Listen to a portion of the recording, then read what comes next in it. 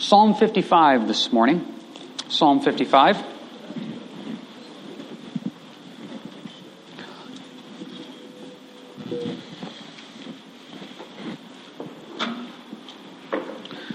Continuing our study here through the book of Psalms.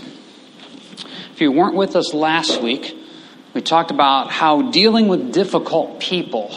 Specifically, there's a man by the name of Doeg, and there's the Ziphites, etc.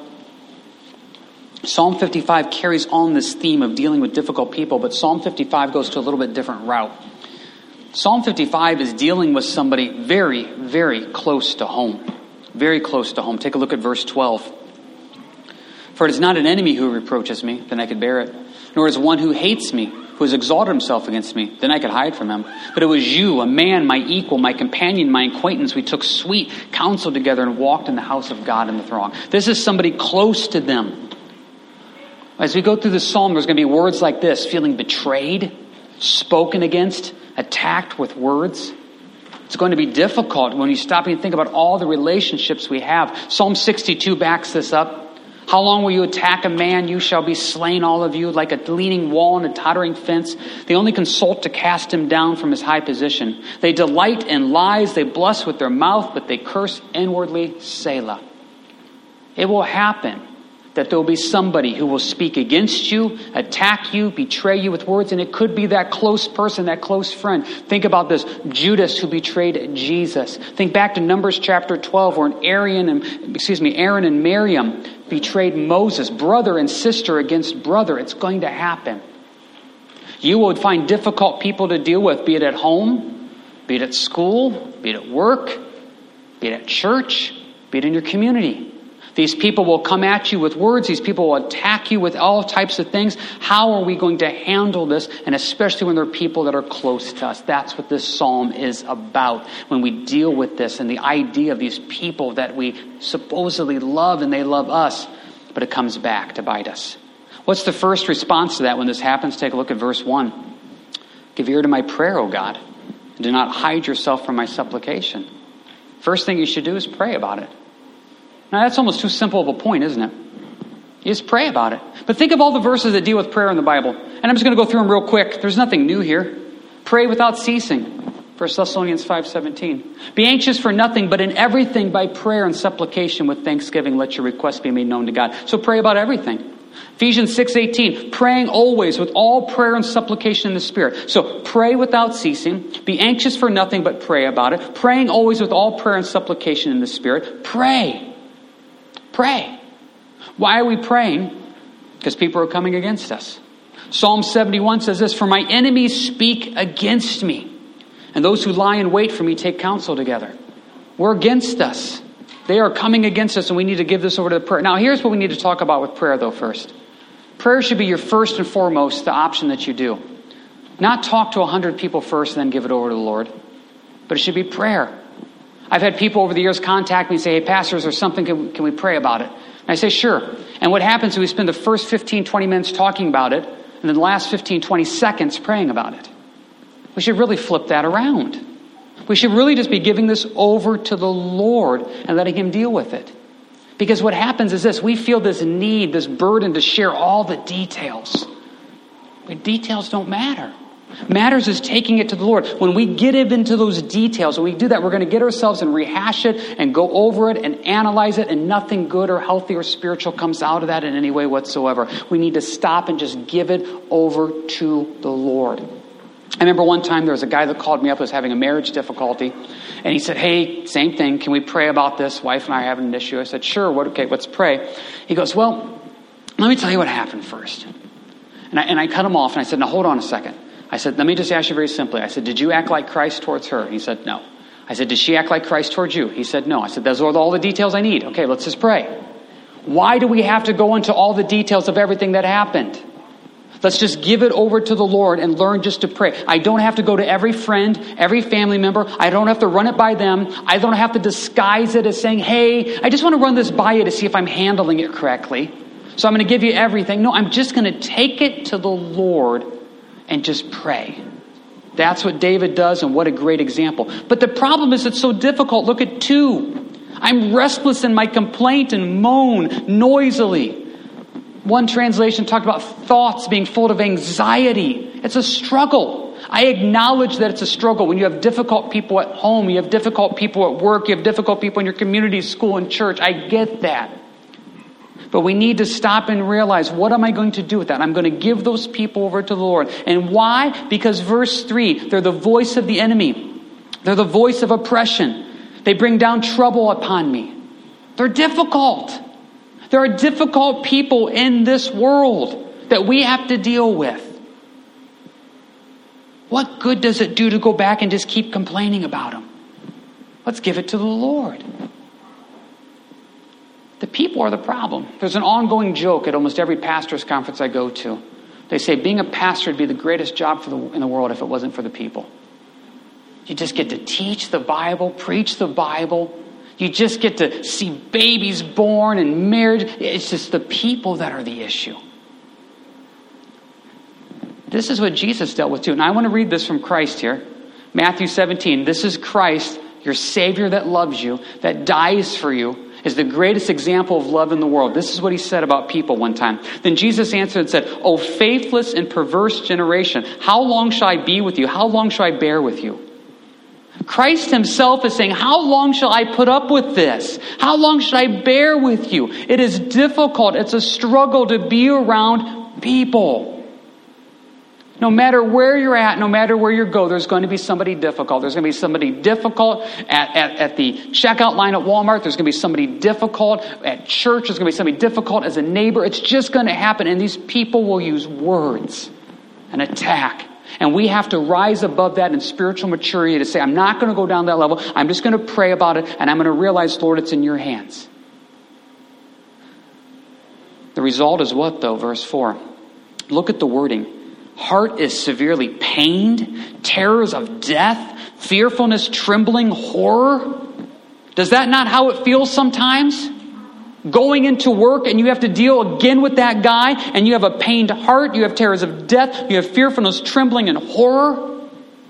That's the result of all this. So when I run into that result, what do I want to do? Verse 6, so I said, oh, that I had wings like a dove, I would fly away and be at rest. Indeed, I would wander far off and remain in the wilderness, Selah. I would hasten my escape from the windy storm and tempest. Oh, let's just daydream about leaving. Let's daydream about that perfect job with perfect hours and perfect pay where I'm loved and appreciated. Let's dream about the perfect house and the perfect location and the perfect neighbors. Let's dream about the perfect spouse. Let's dream about the perfect church. Let's dream about the perfect government. And what happens is this, and I then in my mind, oh, if I had wings, I would just fly away. Do we not then daydream about changing everything? Here's the problem. Change of location does not mean change of heart. We have to remember that. I like what this quote says. We should never count on sanctification by relocation. Wherever you go, you take you with you. A new environment doesn't always mean a new attitude. Do you know people like that? That they found the perfect job. Because every other job they had, the other dozen ones were awful. But this boss is great. These people are great. And then about a week into it, they find out what? The new job has the same type of people as the old job. We're going to move to a new community because we have awful neighbors and it's awful everything. You find out the new community has the same type of people as the old community. We're going to go to a new school because it's the teachers and the administration, everything. And you find out the new school has the same type of people as the old school. We're going to get a new church. And you find out the new church has the same type of people as the old church. Because the issue is not the location. The issue is how are we going to deal with it. Think about this, for example. To prove this biblically, location is not the issue. Look at how God describes the nation of Israel in the Old Testament. Before they're in the promised land, they're called stubborn and stiff-necked. Let's just get them a new location. So we get them into the promised land, and guess how they're described in the promised land? Stubborn and stiff-necked. They're the same people in the promised land as out of the promised land. Please note, a new job, a new community, a new school, a new church, you're still going to run into the same type of issues. We have to be careful of this daydream of just running away and just escaping. I had a guy one time tell me that he always dreamed about moving up to Alaska and living in a cave and growing out his beard. That was his way of just not dealing with anything. It doesn't work. God has called us to be the body of Christ, interacting with each other. There are no solo Christians. God has called us to be a light in the community, to go out there amongst non-believers and represent Jesus Christ. He has not called us to run to the mountains, build a little thing on top of the mountains, and wait for the return of Christ. Sometimes we look at these very spiritual supposed monks, and we stop and say, wow, how deep. They go seclude themselves, and they don't even speak. They're going against every tenet that Jesus said. Go proclaim the gospel. Go live amongst the people and represent light and darkness. This is kind of a long quote, but I like this.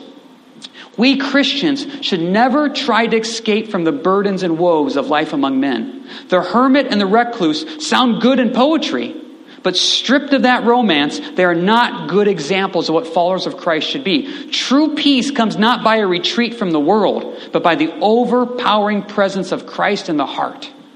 It's not about escaping. It's not about becoming the hermit or the recluse or getting away from everybody. It's learning how to deal with these people and represent Jesus Christ in the midst of it. Accept the fact you will always have a difficult coworker, difficult family member, difficult neighbor, and difficult people at church. That is the reality of it. How are we going to deal with it? How do we deal with it? Verse 9. Destroy, O Lord, and divide their tongues. It's a good prayer. Pray against their words. Lord, silence their mouths. That's a prayer I pray a lot. When somebody is speaking ill or evil against me, the church, or something, Lord, just silence their tongues. Because I have seen violence and strife in the city. Verse 9. What good does it do to go down to that level? Battle words for words. More violence, more strife. No, Lord, silence their tongues. Mouths may be stopped. That's hard. Because every part of me does not want to silence their tongues. Every part of me wants to go rehash it, analyze it, and get people on my side. I don't want to give it just to the Lord. I want to deal with it. I've shared this example with you before. I remember it's probably been 15 plus years ago now. Somebody called me up and said, hey, do you know so-and-so saying this about you in the church? So I picked up my phone and I tried calling every board member I could so we could analyze it and rehash it under the disguise of prayer. No, just give it to the Lord. I'm not perfect on this. I'm slowly learning. I don't have to go through it with everybody. Somebody said something, okay, Lord, silence their mouths. If I have to deal with it, we'll deal with it. But if not, let's just pray against it. Why go down to that violence and strife in the city? It's no good. There's always going to be another one. There's always going to be something else. Can we reach the point of just saying, Lord, I trust you, frustrate their plans, silence their tongues, and just, Lord, realize that nothing good will come and go down to that level. Like, look at verse 10. Day and night they go around it on its walls. Iniquity and trouble are always in the midst of it. Destruction is in its midst. Depression and deceit do not depart from its streets. It will always be there. There will always be iniquity. There will always be trouble. There will always be destruction. There will always be oppression. It will always be there. I have to realize that. And realize I'm not going to defeat this in my life. Like we talked about last week with difficult people. The only way we know they're there is by their stings. They're going to constantly be stung. How are you going to handle it? And the way we're going to handle it is going back to verse 1 by praying about it. Saying, Lord, I'm giving this to you and putting it into your hands. The way is not to just escape. That's what our flesh wants, is just to escape. Sometimes we can't. Sometimes when the twins at home, they're a little over 3 now, get really worked up. And it's just one of those days. Dawn and I will look at each other jokingly and say, what time is it? Okay, it's 4:30. Is it too early for bedtime for them? It's just craziness. We just want to escape. Just put them in bed and just be done for the day. It doesn't work. Last night, the girls were getting even more and more crazy than normal. And people have always told me how different girls are. No, they're not. They bite and claw and growl and attack just like the other 5 boys do. So they were jumping from furniture to furniture to furniture to furniture, and they were doing whatever.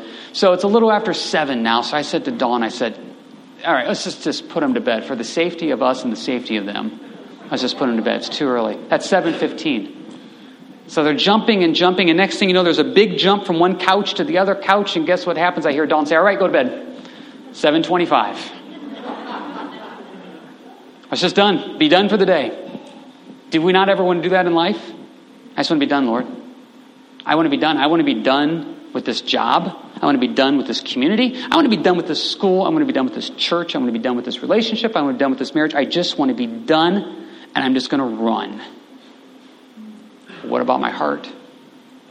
But Lord, look at how they hurt me. 12. For it's not an enemy who reproaches me, then I could bear it. Nor does one who hates me, who has exalted himself against me. Then I could hide from him. But it was you, a man, my equal, my companion, my acquaintance. We took sweet counsel together and walked in the house of God on the throne. That's what hurts so bad, Lord. This is not some random stranger at Walmart that said something. This is somebody close. We can handle it when that person that we really don't know too deeply says something. I distinctly remember, and it's funny now to think back about it. A few years ago, I was doing a family funeral.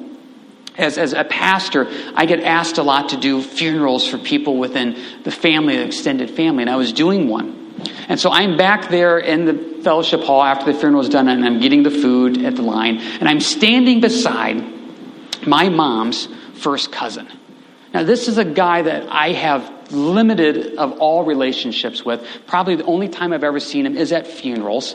I mean, we just don't even have a relationship. I just know that he's my mom's first cousin, and he knows that I am Joyce's son. We're standing there beside each other. He looks over at me, pats my stomach, and goes, "Putting some weight on, aren't you?" I don't even know you. I can laugh it off. I can let it go. Because you know what? There's just not even a relationship there. But Dawn and I have been married 24 years. Some of the stuff that she said to me, I've forgiven her for, but it's still there. And not to play favorites, I've said stuff to her that she's forgiven me for. It's still there. That's what hurts. When somebody close. Yeah, that guy that I'm never going to see again, that got upset at me in traffic the other day. Yeah. But Lord, 12, it's not an enemy. It's a friend. My companion, my acquaintance. That's what hurts. Some of you here today have been so hurt by somebody that is a close friend, a family member, a relative, and that bitterness is there and that anger is there, and I'm asking you, what are you going to do about it? What we're going to do is 15. Let death seize them. Let them go down alive into hell. For wickedness is in their dwellings and among them. Some of you are marking that verse like you've never marked a verse before in your life. You're going to go get a bumper sticker and put that on the back of your car. Let death seize them. Let them go down alive into hell. Please note about that verse. The Bible is honest and never hides our real thoughts and opinions. But please note verse 15. David doesn't have the power for that to happen. He's leaving it in God's hands. Just because he says let death seize them doesn't mean it's going to happen. It means that at that moment there's that flesh. God will take care of what the proper right judgment is. Paul goes a little deeper in this in Romans 12:19. He says this, "Beloved, do not avenge yourselves, but rather give place to wrath. For it is written, vengeance is mine, I will repay, says the Lord." I will repay, says the Lord. I don't have to go out and cause their death. I don't have to go send them to hell. I don't have to do that. In fact, Lord, I just need to leave it in your hands. And we're going to get to this verse here at the end. One thing I've realized and noticed, and I've started doing, not because I'm perfect, but because I realize this is biblical and I want to be biblical, I start praying for these people. And I'm not praying that death sees them or they go down alive into hell. I'm praying for them to grow deeper in Christ. I'm praying that, okay, out of anger, out of frustration, out of flesh, out of whatever, right, wrong, indifferent, there was a break in the relationship. Try to make peace if I can. Paul says in Romans, as much as depends on you, live at peace with all people. I'll attempt peace. But I can't let the anger get the best of me. And if they have left the church, then I have to stop and say, Lord, I pray that wherever they go, that pastor that's speaking to them will speak words of truth and love, that the Spirit will lead. I pray that God's word will be alive and active, because I want them to grow and be rooted and grounded in Christ. I don't want to battle words. I don't want to get into fights and arguments. I don't want awkwardness when we run into each other. I want to stop and say, Lord, I want to see them become everything they can in Christ, just like I hope they would want that for me. And so, Lord, instead of cursing, a blessing, Lord, be with them and take them deeper in you. But that's hard, because my flesh gets wound up, and I want to fight, and I want to battle. A long quote here, but it's a good one. Be not in haste. Let anger cool down. Say nothing and do nothing to avenge yourself. You will be sure to act unwisely if you take up the clubs and fight your own battles. And certainly you will not show the Spirit of the Lord Jesus. It is far more noble to forgive and let the offense pass. But you say that you must do something or be a great loser. Then do what this morning's promise advises. Wait on the Lord and he shall save thee. This advice will not cost you money, but it's worth far more. Be calm, be quiet, wait upon the Lord. Tell him your grievance. God will find a way of deliverance for you. How he will do it, neither you or I can guess, but he will do it. If the Lord saves you, this will be a deal better than getting into petty quarrels and covering yourself with filth by wrestling with the unclean. Wow. Be not in haste. Let anger cool down. We can all give a testimony of saying something I shouldn't have said too quickly. David says in one of the other Psalms, I said in my haste, all men are liars. We speak too quick. Say nothing. Do nothing. Act like Jesus. But I'm going to look like the loser. Wait a second. Wait on the Lord and he shall save thee. It's better than getting into a petty quarrel and covering yourself with filth by wrestling with the unclean. How many of you have gotten into an argument with words with somebody and you came out covered in mud? What good does that do? Give it to the Lord. 16 reiterates this. As for me, I will call upon God, and the Lord shall save me. Evening and morning and at noon, I will pray and cry aloud, and he shall hear my voice. Anytime it comes to mind, be it evening, morning, or noon, I am going to constantly give this over to the Lord. I will call upon the Lord, and he will hear, he will answer, he will save me. I don't need to fight this. Let's build on this real quick. Go with me to Psalm 62.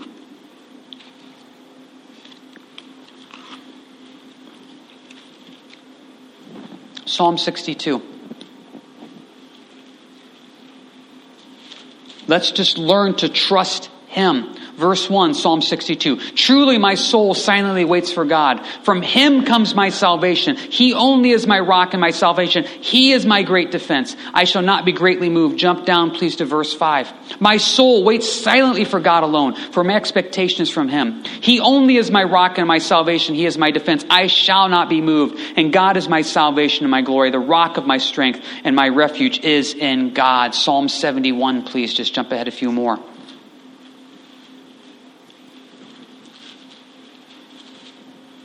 Psalm 71, look at verse 5. For you are my hope, O Lord God. You are my trust from my youth. By you I've been upheld from birth. You are he who took me out of my mother's womb. My praise shall be continually of you. My hope is in you, Lord. My prayer is to you. I trust you in this. And that's what David has learned. I don't need to go around to everybody else. I need to take it to the Lord. The Lord. I love the simplicity of taking my complaint to him. And as it comes back to mind, evening, morning, and noon, I'll pray and give it to the Lord. It says a great passage in 2 Corinthians 10 where it talks about taking every thought captive. So you're going to give this to the Lord, and as it comes back to what they said and what they did, you're going to grab that thought, take it captive, and then give it to Christ and say, I no longer want to deal with this. I'm not going to rehash it, I'm not going to dwell on it, and I'm not going to go around and talk to everybody about it. Problem is, it's so overwhelming. Look at 18. He has redeemed my soul in peace from the battle that was against me. There was many against me. Does it not feel that way? You're in a battle. Everybody is against you. But look at 19. God will hear and afflict them. Even he who abides from of old, Selah, because they do not change. Therefore, they do not fear God.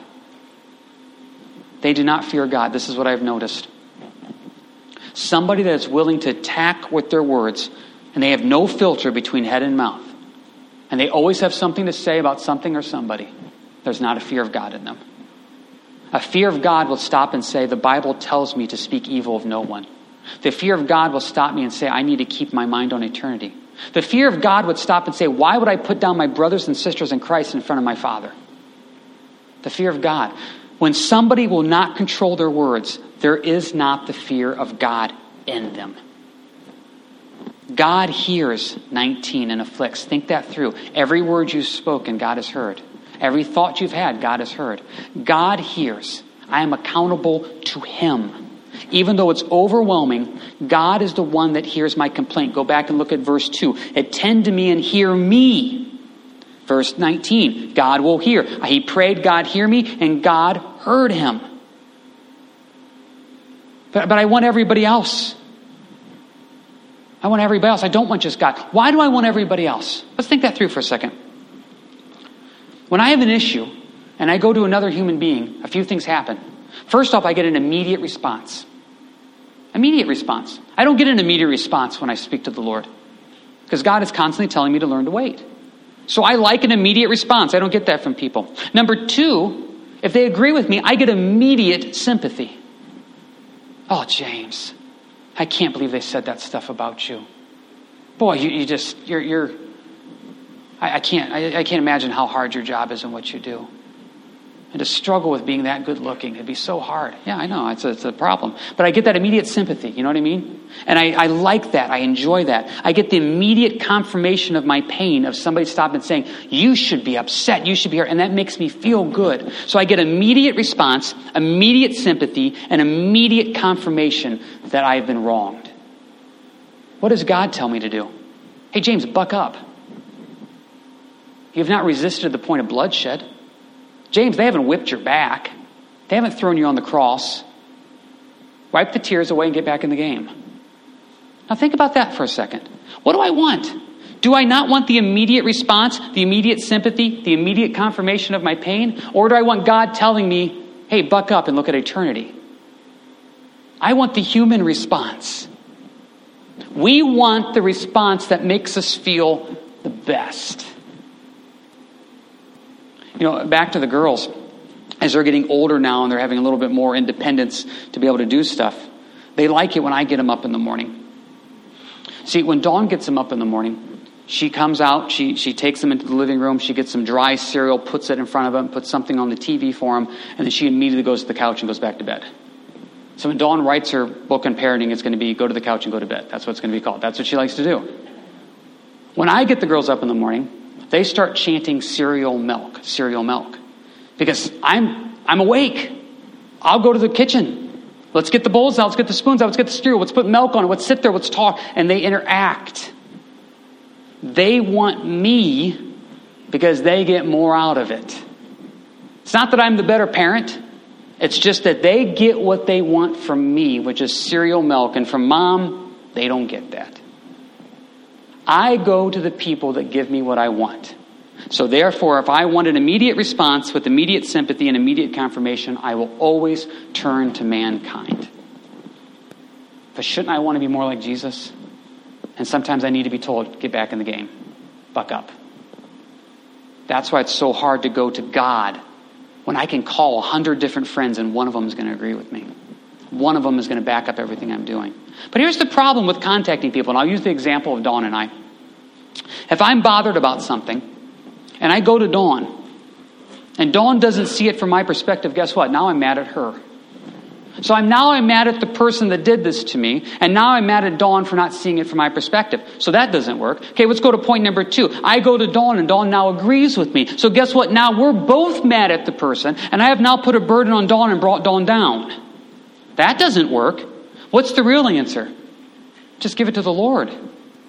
Just give it to the Lord. I don't have to analyze it, rehash it, go through it. I don't have to call everybody. I don't have to get everybody's perspective on it. I need to take it to Christ and Christ alone. Go with me to Psalm 142, please.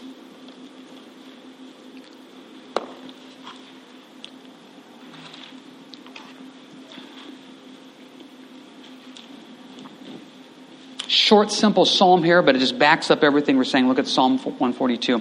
A contemplation of David.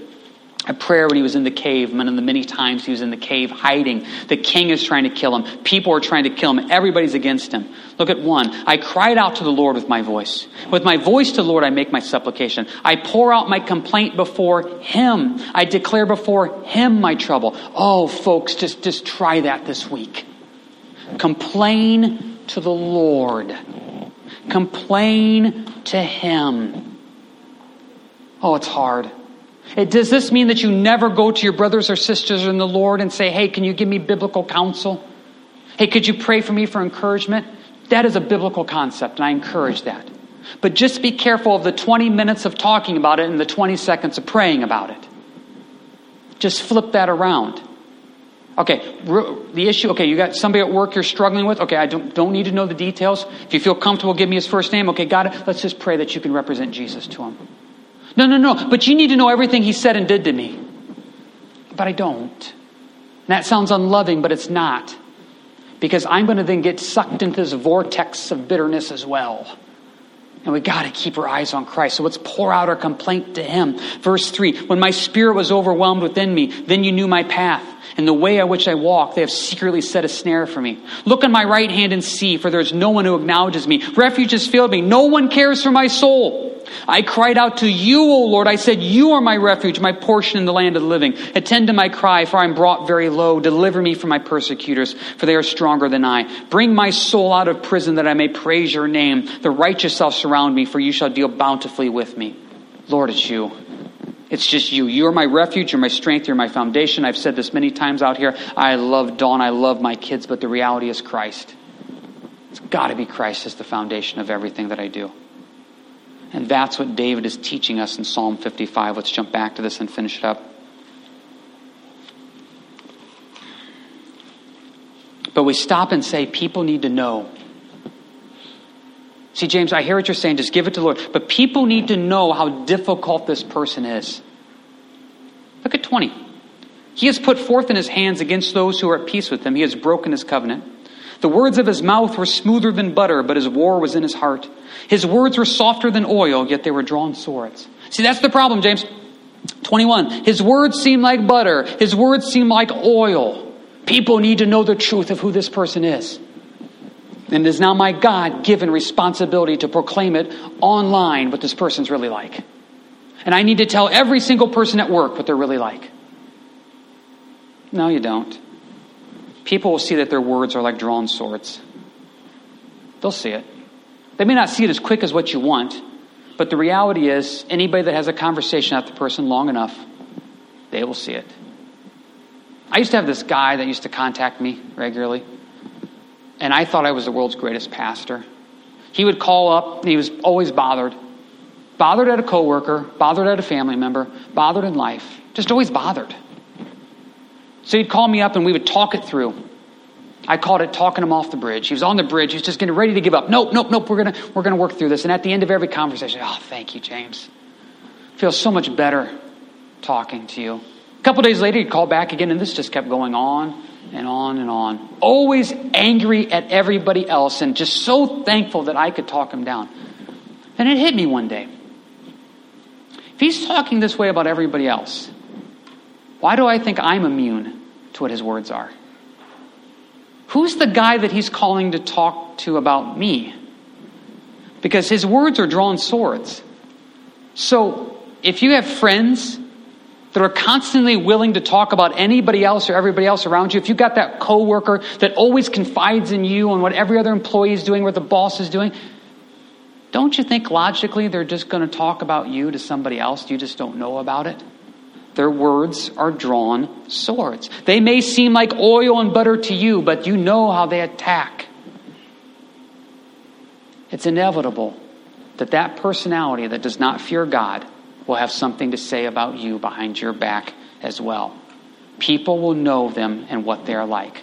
Words reveal our heart, Jesus said. So what should we do with all these difficult people and everything? Do what 22 says. Cast your burden on the Lord, and he shall sustain you. He shall never permit the righteous to be moved. Lord, I'm just going to give you this person, this burden, and trust that you'll take care of it. I'm going to cast it on you. That word literally means roll it back. Now just think this through for a little bit. Think book of Job. Anything that comes into my life has gone through the sovereignty of God. So that means a difficult coworker, a difficult church member, a difficult person, a difficult whatever, has come through the sovereignty of God. God has allowed it. Now, if that's a point that you struggle with, and you say, no, then imagine the flip side of that. God up in heaven saying, James, I can't stop them. I'm really trying to make them stop attacking you, and I just can't. Well, then all of a sudden my God became very, very weak. My all-powerful God allows people into my life. And what am I supposed to do? Cast your burden on the Lord. That literally means roll back. I just roll it back to him. Say, Lord, you have allowed this burden into my life, so now I roll it back to you. And say, Lord, would you please take care of this for me? Would you please sustain me? These people are teaching me to have a hard head but a soft heart. These people are teaching me to love like Jesus and forgive like Jesus. These people are teaching me that I can show unconditional love, and he will sustain me. He will feed me. He will never permit the righteous to be moved, which means shaken. Learn with these people to say, Lord, I'm going to pray for them. 23, but you, O God, shall bring them down to the pit of destruction. Bloodthirsty and deceitful men shall not live out half their days, but I will trust you. Those last 6 words are vitally important, but I will trust you. Lord, I will trust you in this marriage. I'll trust you in this community. I'll trust you at this job. I'll trust you in this church. I will trust you in all ways. And I'm not going to spend my time and energy rounding up the scoreboard in my favor of getting people on my side that agrees with me that this person is difficult and wrong. No, Lord, I'm just going to trust in you. Too many souls are out there dying and going to hell for me to get worked up about this stuff. Does it hurt? You bet it hurts. But we got to keep an eternal perspective. I got 3 verses I want to close with. I want you to go to 2 of them with me. Can you go with me to 1 Peter 3:9? 1 Peter 3:9, final thoughts.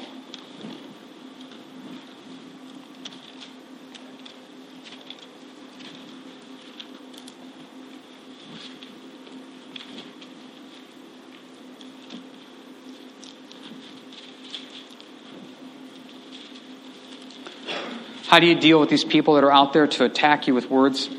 Verse 9 of 1 Peter 3. Not returning evil for evil or reviling for reviling, but on the contrary, blessing. Knowing that you were called to this, that you may inherit a blessing. I'm not going to attack them back. It doesn't do any good. It doesn't do any good whatsoever. In fact, I'm just going to pray for them, ask them to be blessed. Lord, whatever church they go to, I pray that they'll grow deeper. Lord, whatever job they go to, if they're not working with me, I pray that they will grow deeper in you. Lord, whatever neighbors I have that move away, I pray that they'll grow deeper in you. I pray that you'll bring godly people into their life to encourage them, to take them deeper in you and mature them in Christ Jesus, because they are really struggling with this. And as I bless them, guess what happens? Verse 9, I get blessed. I get blessed by blessing those difficult people. It's a pretty fair trade. Hebrews 12, please. Hebrews 12.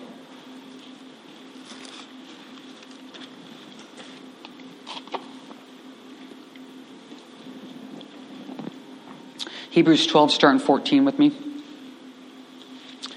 Pursue peace with all people. Already referenced earlier, Paul in Romans, as much as depends on you, live at peace with all people. I can only attempt. I can make the call, the text, the card, the whatever. If they don't want peace, I can't make it happen, but I can pursue it. Pursue peace with all people in holiness. I don't want fake, false peace. I want peace based on the holiness and truth of God. Holy, holy, holy is Lord God Almighty. I want us to have true biblical peace. Sometimes I cannot just agree to disagree. If I'm talking to a non-believer, I can't just look at them and say, let's just agree to disagree. I just think Jesus is the only way to get to heaven and you got your idea and let's just agree to disagree. No, I can't. I cannot have peace with that. I can't. So when I pursue peace, I want to pursue peace biblically and in love. And that means if somebody is wrong and in sin, I can't just pretend that they're not. Just like I hope that people couldn't just look at me and say, well, James, that's sin, but can you let it go? Well, I guess I'll let it go. No, I'm going to pursue peace in holiness, without which no one will see the Lord. Looking carefully, lest anyone fall short of the grace of God, lest any root of bitterness springing up cause trouble, and by this many become defiled. Root of bitterness. Here's the problem with the root of bitterness. It's a root. It's under the ground. You don't see it. And there's bitterness in your life right now that you're not really acknowledging because it's underground and that root needs to be tore up. I don't know how many times someone has contacted me and they're worked up over something that's happened weeks, months, years ago. And my first thought is, months ago you got worked up about this and you haven't dealt with it? You have allowed the root of bitterness to get that big? Man, you need to give it to Christ. And if the Lord leads you, then you need to go right to that person and take care of it. But hanging on to something for weeks and months of years and still being worked up about it? No, that's not biblical. You got to deal with it because you got to get that root taken care of. Because the longer you don't deal with it, look at 15, and by this many become defiled.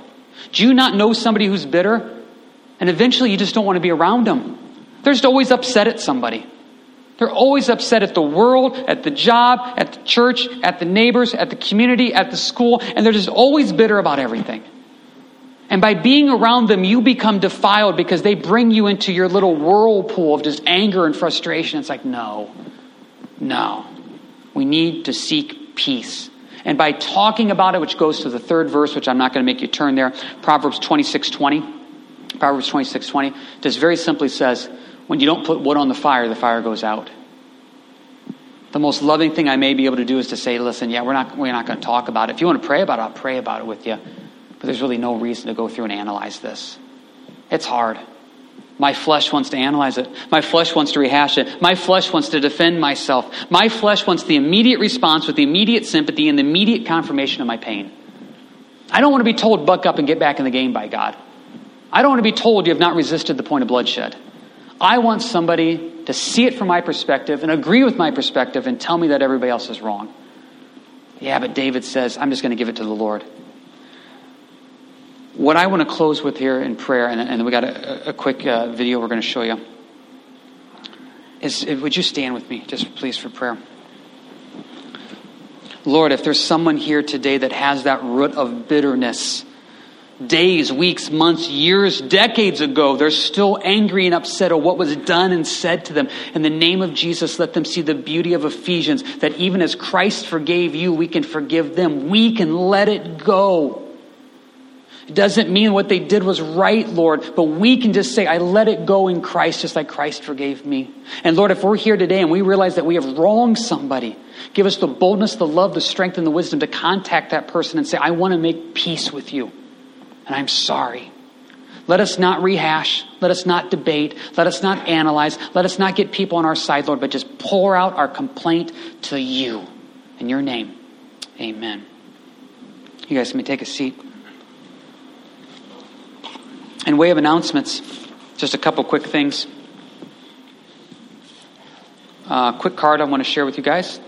This says, Dear Harvest Fellowship, we are blown away at the generosity of you all. We give thanks to God for your willingness to serve so selflessly. What a blessing to be part of this body of Christ. To God be the glory. And this is from the Browns, Adam, Jamie, Keegan, Connor, Caleb, and Beth. Moved recently to Scenic Delta, Ohio. And also Adam had surgery recently. Adam is with us here this morning, so they are a blessing. Want to let everybody know as well, too, a new ladies study starting Friday, November 6th. Friday, November 6th, called Undercurrent. And this is about the lesser-known women in the Bible. Good time for us just to go through this real quick. And if you want more information, contact me. If you're interested in small groups, Monday, we have a men's small group that meets in Deschler area. And there's also a ladies group that meets in Deschler. Tuesday, we have a ladies online study. Thursday, we have a men's small group that meets out here at church. Friday, we have a ladies small group that meets out here at church, and they're starting the new study November 6th, Undercurrent at 9. And then Saturday, we have a men's study that meets online. So we have 3 ladies studies, 3 men's studies. 2 of each are face-to-face, and 1 of each is online. So if you want an online option, you can do that. If you want a face-to-face option, we can hook you up with that. If you want information, contact me, and I will put you with the prospective people that are going to be leading up those studies. What I want to finish with is this. We have a quick 2-minute video.